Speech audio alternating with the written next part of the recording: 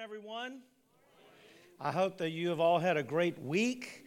I know that we, the Turner family and the Waters family, have celebrated McKenna's second birthday this past week, so we're still savoring the moment. This place looked a lot different yesterday as we came in here. Coming off the holidays, I feel like I've eaten so many sweets. Anybody else feel that way? Like cakes and all those good things. And today, as a church, we're celebrating our 23rd anniversary. So happy anniversary, Christ Church. Yay. The cake is going to be ready on the way out because along with McKenna's birthday party, of course, you got to clean stuff up. And so at the end of the party, we're cleaning up. And I had even told Christy, I said, I got to go back over to pick up the cake at 6. And I totally blanked out. I just went right home. I was so tired. And then this morning I got here and I'm thinking, I didn't get the cake. And they open at 10, so I knew I couldn't be over there. So I called my one dependable guy, Lance Pippin. Lance is doing me a solid. He went over and got the cake. So he and Aaron, I think, are out there cutting that cake right now. So when we finish today, on the way out, have a little piece of anniversary cake from Christ Church. Get all sugared up before you go to lunch. How about that? Commercials tell us that you are what you eat.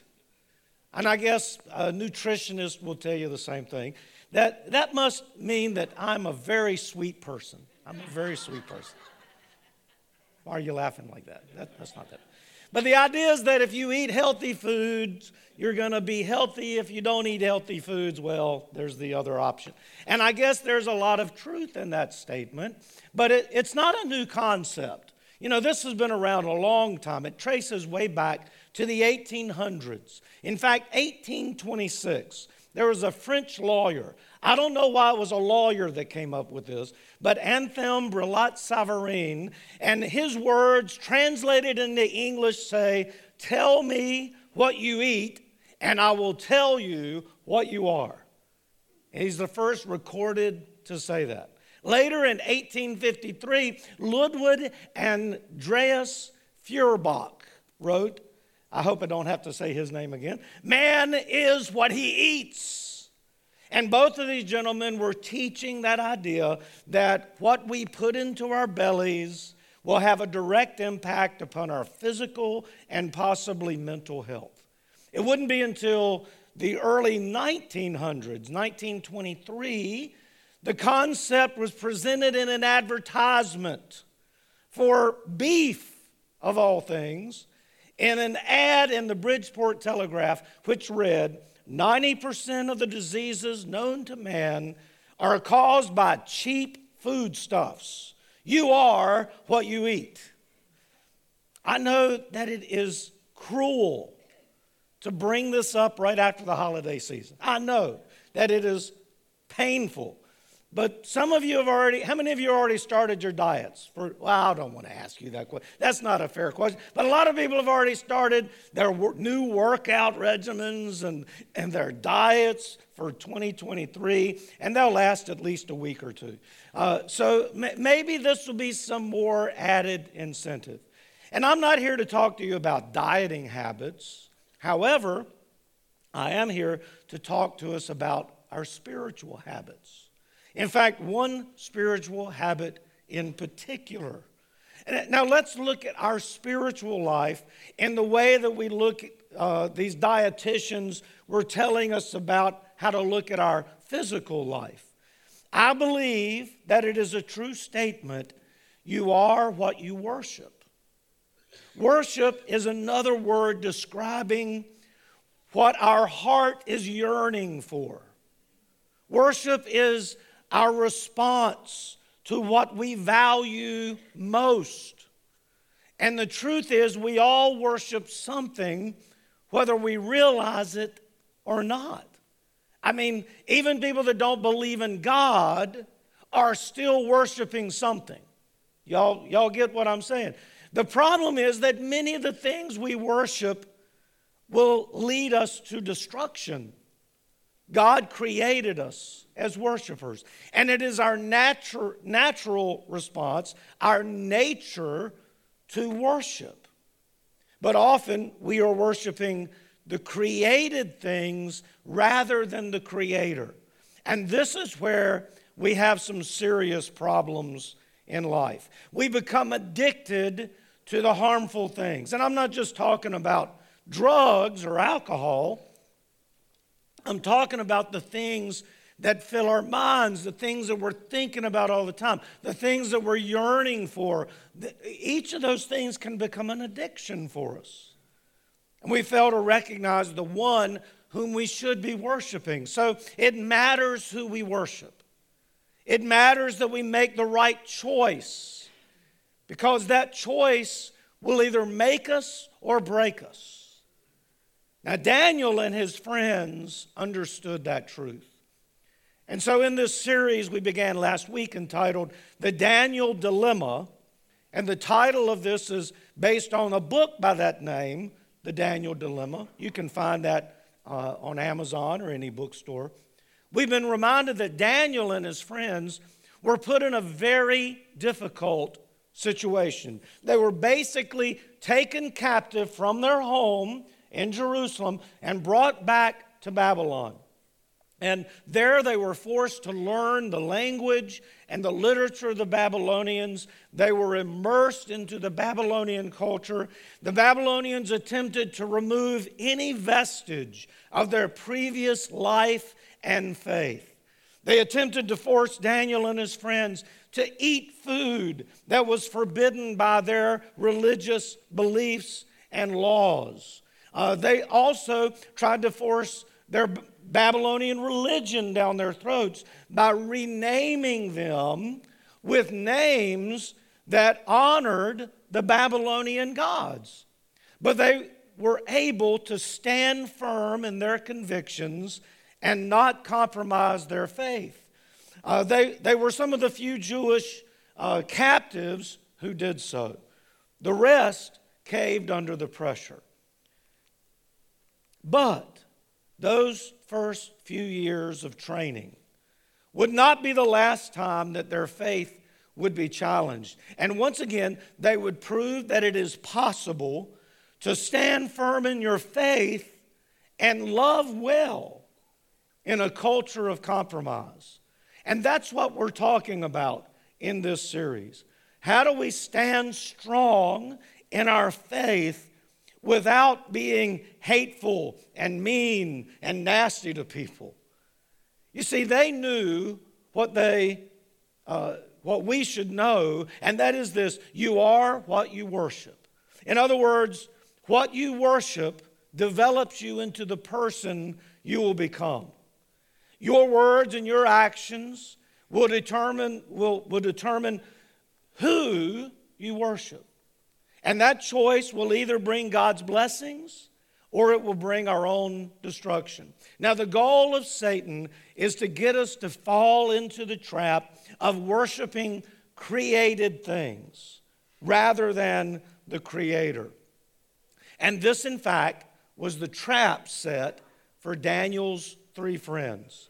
Now, understand that God had blessed Daniel and Shadrach and Meshach and Abednego by giving them positions of influence and power in the Babylonian government. And he did that because of the first decisions they made, that they were not going to be defiled in this culture. In the process, they would develop enemies, people who envied them. And that jealousy would be motivating factor for some to try to destroy these young Jewish men. So in our message today, we're going to see how their culture attempted to change them and force them to bow down to its idols. And as we study them, we can learn a little bit about ourselves. So let's go to Daniel chapter 3 today. And we'll discover what we need to do when the culture says, I must. The faith of Daniel, Shadrach, Meshach, and Abednego had become well known to the other Babylonian officials, those that were in power. And their faith would run counter to the culture in which they lived. And as we read in these verses about their situation, I want you to think about our situation, because I think there are some similarities. Because I think we live in a culture where we have forces telling us as Christians what we must do or what we must think in order to get along. And if we bow down to their will, trouble will come. And if we don't bow down to their will, trouble will come. Here's the story of our friends Shadrach, Meshach, and Abednego. So we're going to start in verse 1 of Daniel 3. King Nebuchadnezzar made an image of gold 60 cubits high and 6 cubits wide, and set it up on the plain of Dura in the province of Babylon.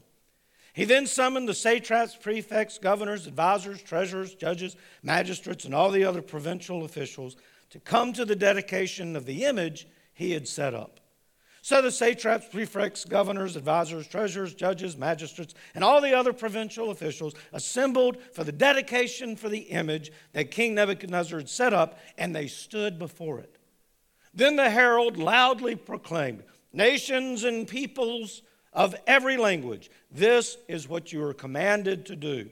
As soon as you hear the sound of the horn, flute, zither, lyre, harp, pipe, and all kinds of music, you must fall down and worship the image of gold that King Nebuchadnezzar has set up. Whoever does not fall down and worship will immediately be thrown into a blazing furnace." Therefore, as soon as they heard the sound of the horn, flute, zither, lyre, harp, and all kinds of music, all the nations and the peoples of every language fell down and worshiped the image of gold that the King Nebuchadnezzar had set up. And at this time, some astrologers came forward and denounced the Jews. They said to King Nebuchadnezzar, "May the king live forever. Your majesty has issued a decree that everyone who hears the sound of the horn, flute, zither, lyre, harp, pipe, and all kinds of music must fall down and worship the image of gold, and that whoever does not fall down and worship will be thrown into a blazing furnace. But there are some Jews whom you have set over the affairs of the province of Babylon, Shadrach, Meshach, and Abednego, who pay no attention to you, your majesty. They neither serve your gods nor worship the image of gold you have set up." Let's think about their story a little bit. We get the picture. King Nebuchadnezzar is a narcissist, right? Many people in power are narcissists. He wanted to be worshiped. He wanted the world to bow down to him. And in a sense, he considered himself a god. And those yes men who surrounded him just fed into that false sense of entitlement. They made this huge golden image, 90 feet high, 9 feet wide, and I'd say it was about the size of King Nebuchadnezzar's ego, right? The command was that whenever the music played, and I'm not going to go through all the music again, okay? But everyone was to bow down to this image and worship it. And it was probably the largest idol ever created by man. A warning went out too. Hey, if you choose not to bow down, there's going to be some serious consequences. You're going to be thrown into this blazing furnace. Now, we know, and our friends Shadrach, Meshach, and Abednego knew, that God's law demanded, have no other gods before you. And so when this command went out, they knew, we can't bow down and worship this idol. Worshiping anything other than God is idolatry. And again, our friends knew this. And so they decided, we're not going to bow down and worship. And it didn't take long for somebody to notice, right? When everybody else is bowing down and you're like the only three guys that are standing up, that's sort of obvious, right? And so these people that envied them anyway made their way to the king so that they could tattletale, right? You can almost sense that they were just itching for a chance to bring these guys down and to cause them trouble. And so they complained to the king. Wouldn't it be great if somebody would say about us, they neither serve your gods nor worship the image of gold you have set up? Wouldn't that be great? If that's the charge the world wants to bring against us, hey, they're not serving our gods. They're not bowing down to what we bow down to. That would be great if that was a charge against us. We refuse to worship the false idols of the world. It confounded those officials that these Jewish men would be so bold as to not bow down. I mean, everybody else is bowing down. Yet, did your mother or dad ever say to you, well, if all your friends are running, jumping off into the lake, are you going to do that? Did they ever say that to you? This is sort of what God is saying. Hey, you do the right thing. It doesn't matter what everybody else is doing. And the officials wanted the full wrath of the king to fall upon them. You know, we live in a time, friends, that living as a Christian can create some difficulties for us. And I'm not just talking about a foreign culture like our friends in India have to deal with, you know, facing a physical attack because of their faith. I'm talking even here in America, where once Christianity was a fairly prevalent religion, a faith. We can see how the culture is shifting. The Christian and biblical view of traditional marriage is just one example. And it provokes some to attack our faith verbally in the public arena. We have some in government who want to pass laws that directly contradict our system of belief. We have some in the government who just totally disagree that we should have the freedom of religion. I do believe in my lifetime that we will see the government telling churches and preachers who we have to marry. If we're gonna have weddings, we're gonna have to bow down. And if we don't bow down to its will, there are going to be consequences. Churches have long had tax-exempt status because of the benevolent work that churches have done. But the government can come and snatch that away. And I think that may be one of the first steps to the government trying to control our churches. Now what would we do if that happened? I think here at Christ Church, if I'm still around, we'll just stop doing government-recognized weddings. You know? Hey, go to the judge, go to the magistrate, do what you got to do to be recognized. We'll have a spiritual ceremony, but I have to do what God commands rather than what the government commands. And the church does too. We may just have to do a faith-based thing that isn't recognized by the government. Christian organizations will be expected to hire whoever the government tells us we have to hire. So if we have someone who is living a lifestyle that we believe runs contrary to Scripture, we would have to consider hiring them or else.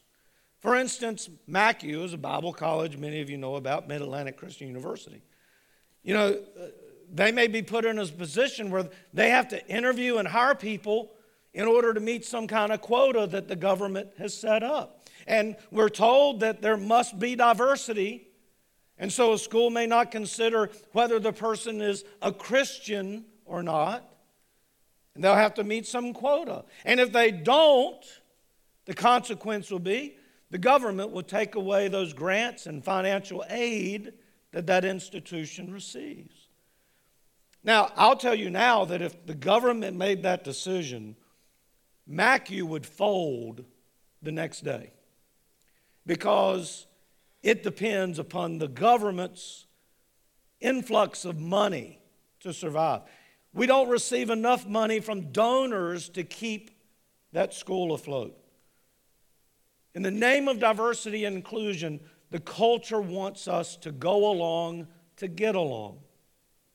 And not long ago, our state even tried to institute some laws to make sure that schools were safe. And there was this big push to make our bathrooms gender neutral or something. So if a biological male felt like he wanted to be a woman, and he declared this, the school would have to allow him to go into the girls' bathrooms and locker rooms. We've learned that in Virginia this happened, and a young man raped a female student. Now, maybe some of you are buying into what the government's saying to you, but does this really make sense? I mean, it doesn't make any sense to me, but we see how the culture has shifted. We either bow down to the culture's philosophy or we will be threatened with heat. And maybe isn't the heat from a fiery furnace, but I tell you what, emotionally and spiritually and socially, it can certainly feel like a fiery furnace.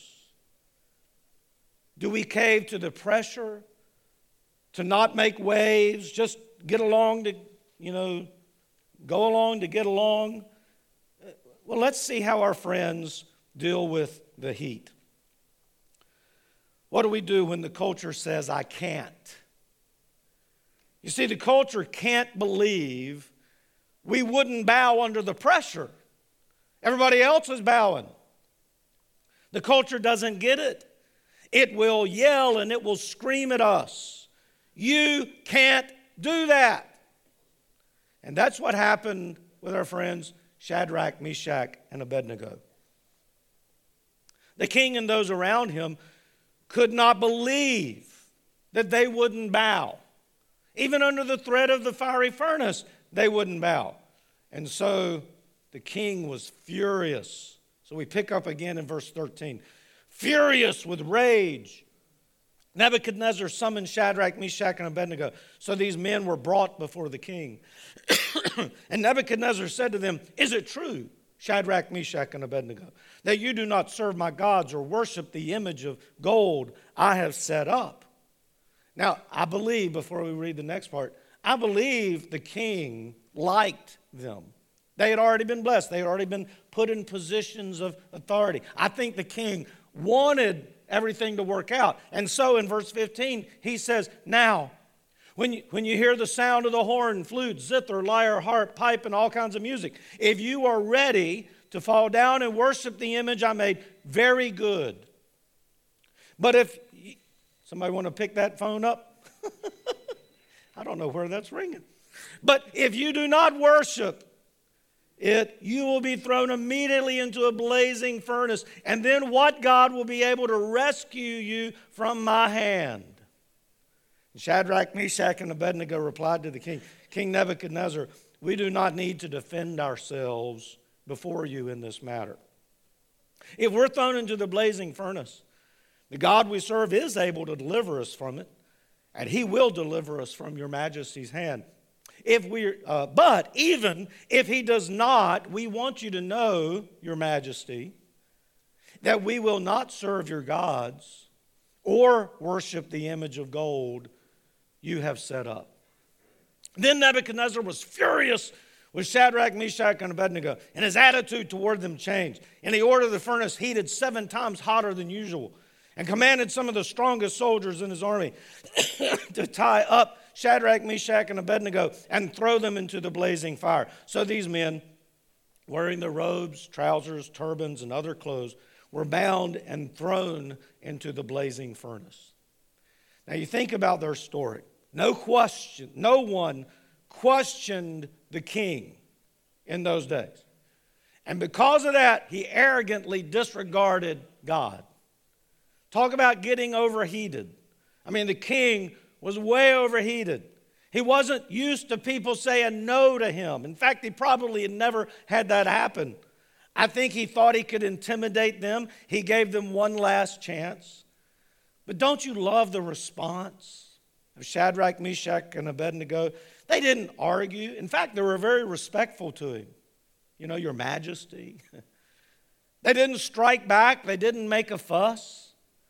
They simply, in essence, said, hey, king, we don't have to defend ourselves to you.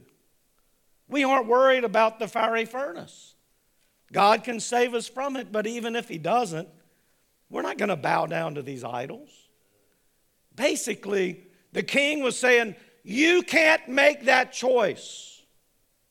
I will force you to do what I tell you to do. By burning them to a crisp, he would set an example for anyone else in the kingdom who thought that they could say no to the king. And what the king didn't understand was that he too needed to bow before God Almighty. Just no one had ever told him this, and no one had the courage to stand up to him to tell him this.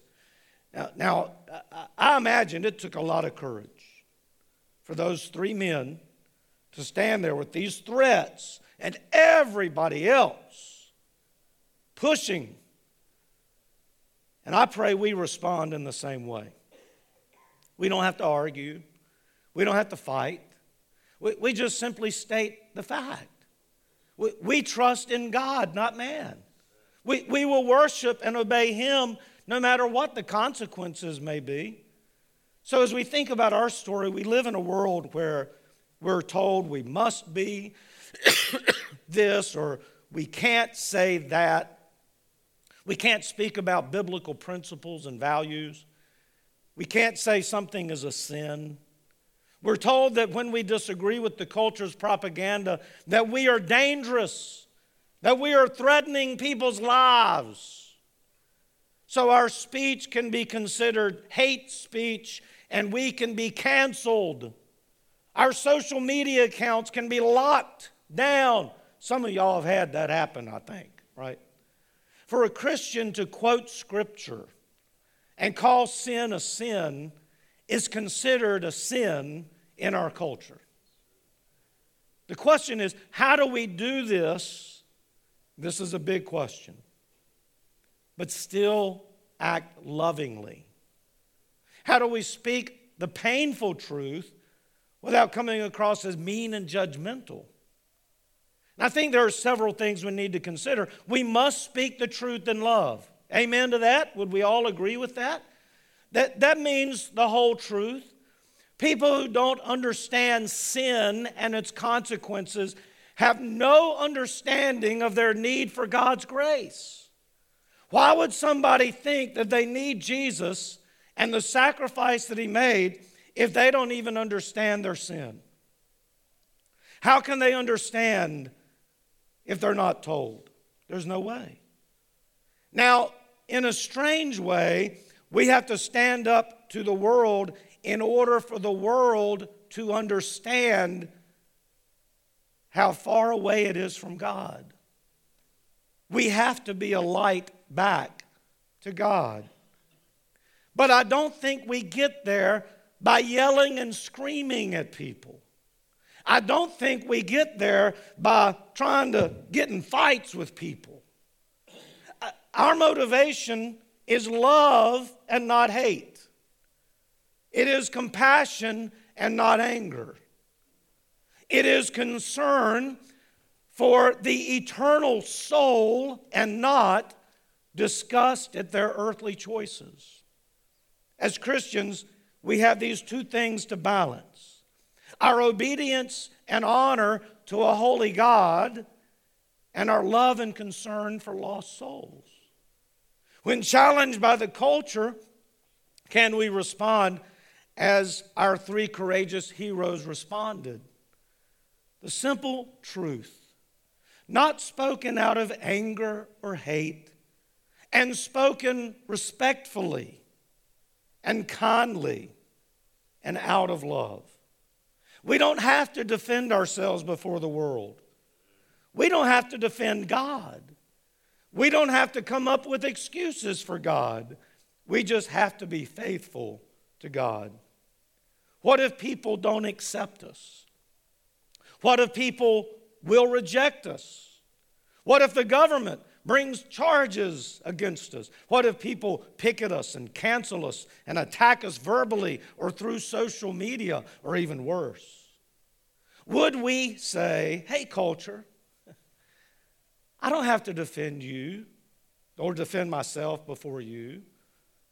I'm not worried about your fiery furnace. You can cancel me. You can try to shut me down. Do whatever you want to do. God can save me from that. But even if he doesn't, I just want you to know, I'm not going to bow down to your idols. That needs to be our heart. And the real problem is the world doesn't know God. Therefore, they don't believe God has a say in the culture. You know, the Bible says that Satan is actually the prince of this world. So you're gonna find Satan being sympathetic to Christians? No. So how do we act when the culture questions God's right to be God? And this again was the real battle going on for our friends in Babylon. It wasn't so much about them as it was about who God is. If God was like the rest of the gods the Babylonians followed, then I would say to you that God had no standing at all.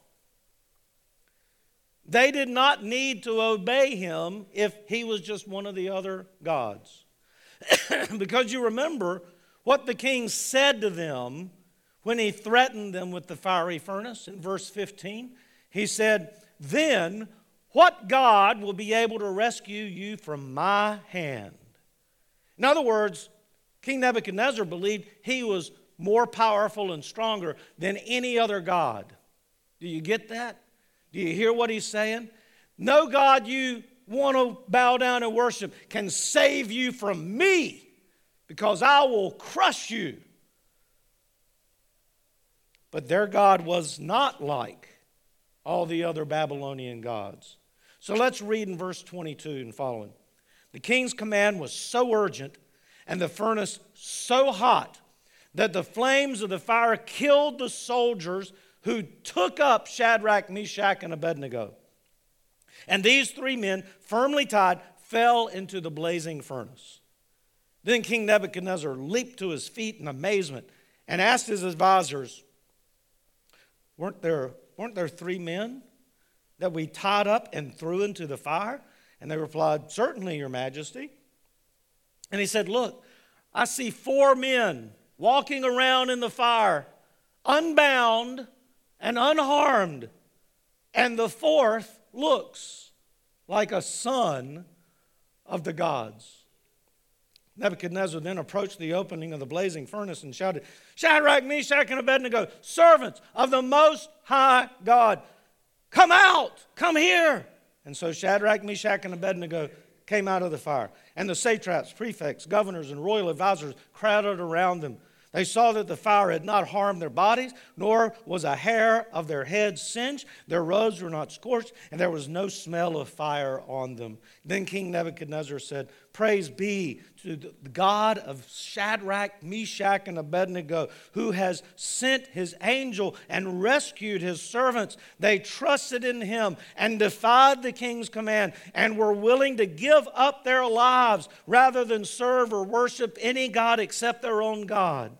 Therefore, I decree that the people of any nation or language who say anything against the God of Shadrach, Meshach, and Abednego be cut into pieces and their houses be turned into piles of rubble, for no other God can save in this way." And then the king promoted Shadrach, Meshach, and Abednego in the province of Babylon. Now, again, just getting their story together. The wrath of the king, he was pouring it on because they dared to say no, but in the midst of pouring out his wrath, he saw something. What was it he saw? Weren't there three men we threw in there? Why is he seeing four men? And he's stunned. They're walking around. They're not burning up to a crisp. And that's when it hit him. The God they served was the one true God. No other God he had ever known could have saved them. But their God was the Most High God. And in that moment, a narcissistic and arrogant king was brought to his knees When he saw that the three men were unharmed, even their clothes weren't damaged, he actually praised God.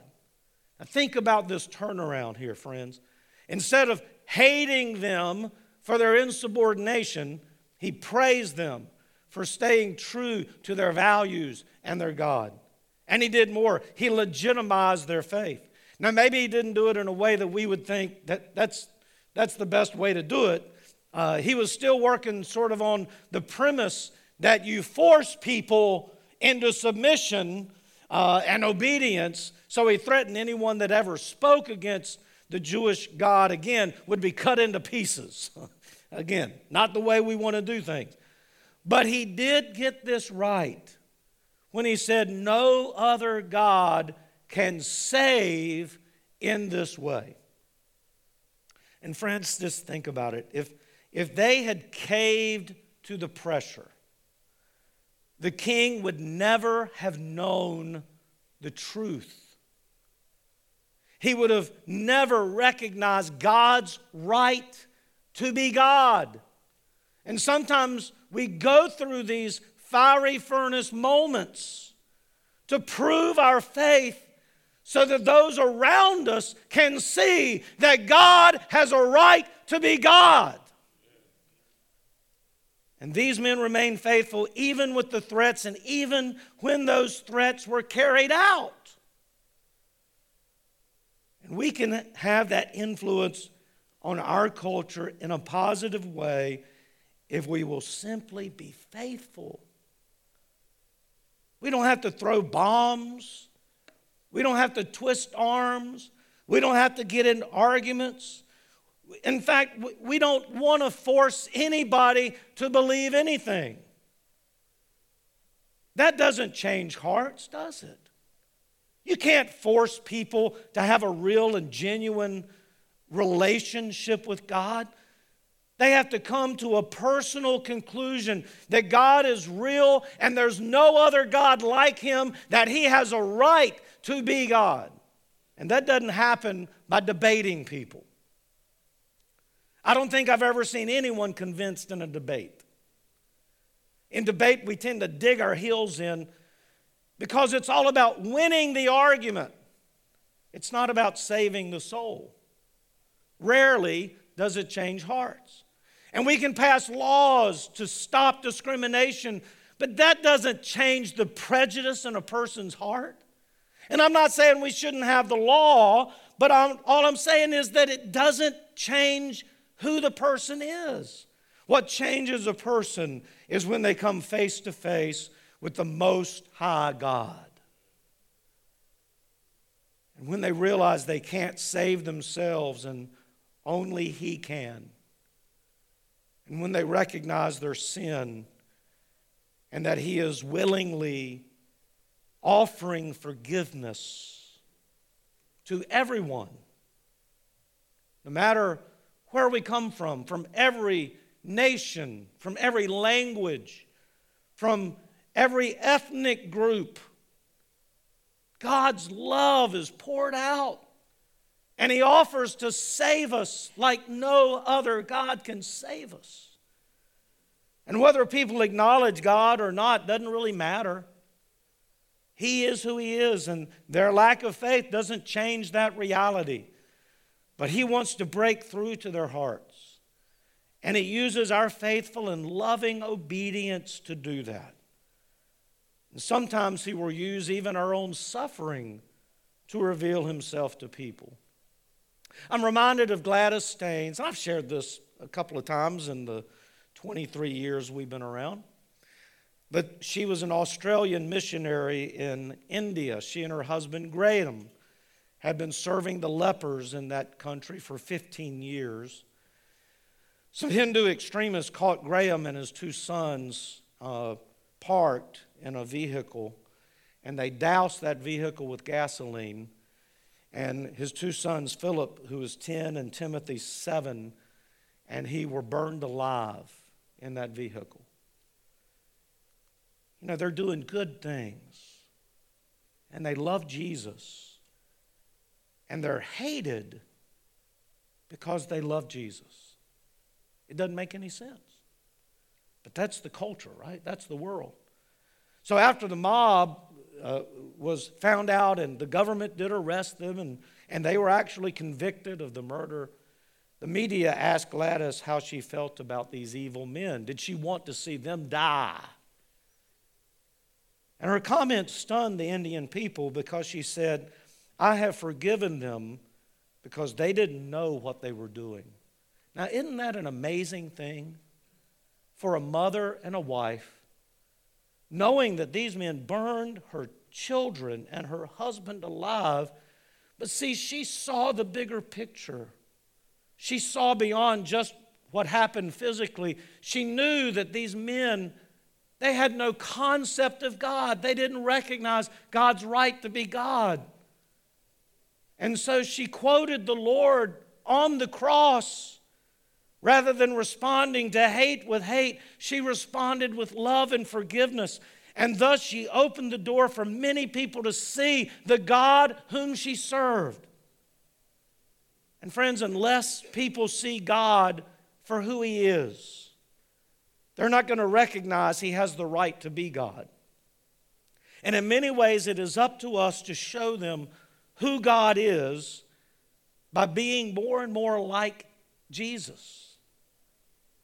And when we worship Him, not just in a building on a Sunday morning, but every day of our lives, we offer them the best hope of seeing Him. Wherever you may be, when you're at work, when you're at school, when you're, playing ball or doing whatever it is you're doing, if by your words, if by your actions, if by the way you treat other people, you are showing Jesus to them, this is a form of our worship. You are what you worship. And if you love this world more than you love Jesus, well, you will bow down to the pressure and you will accept everything the world tells you and you will do whatever you need to do to get along. You will not be willing to suffer sacrifice, and you will cave in every time. But friends, if you worship Jesus, it won't matter what the culture threatens you with, because you will stand firm, because you will be like Him. And that's the way we change the world or the people who are in our area of influence. Father, we thank You for the story of Shadrach, Meshach, and Abednego. Thank You for other people like them who have refused to compromise with the world. But not only that, they have also refused to be angry or hateful in taking their stand. They simply held on to faith and trusted You. And I pray, Father, that we too will have that same determination so that we will honor and glorify Your name. And also so that possibly someone can come to faith in the Most High God. And it's in Jesus' name that we pray.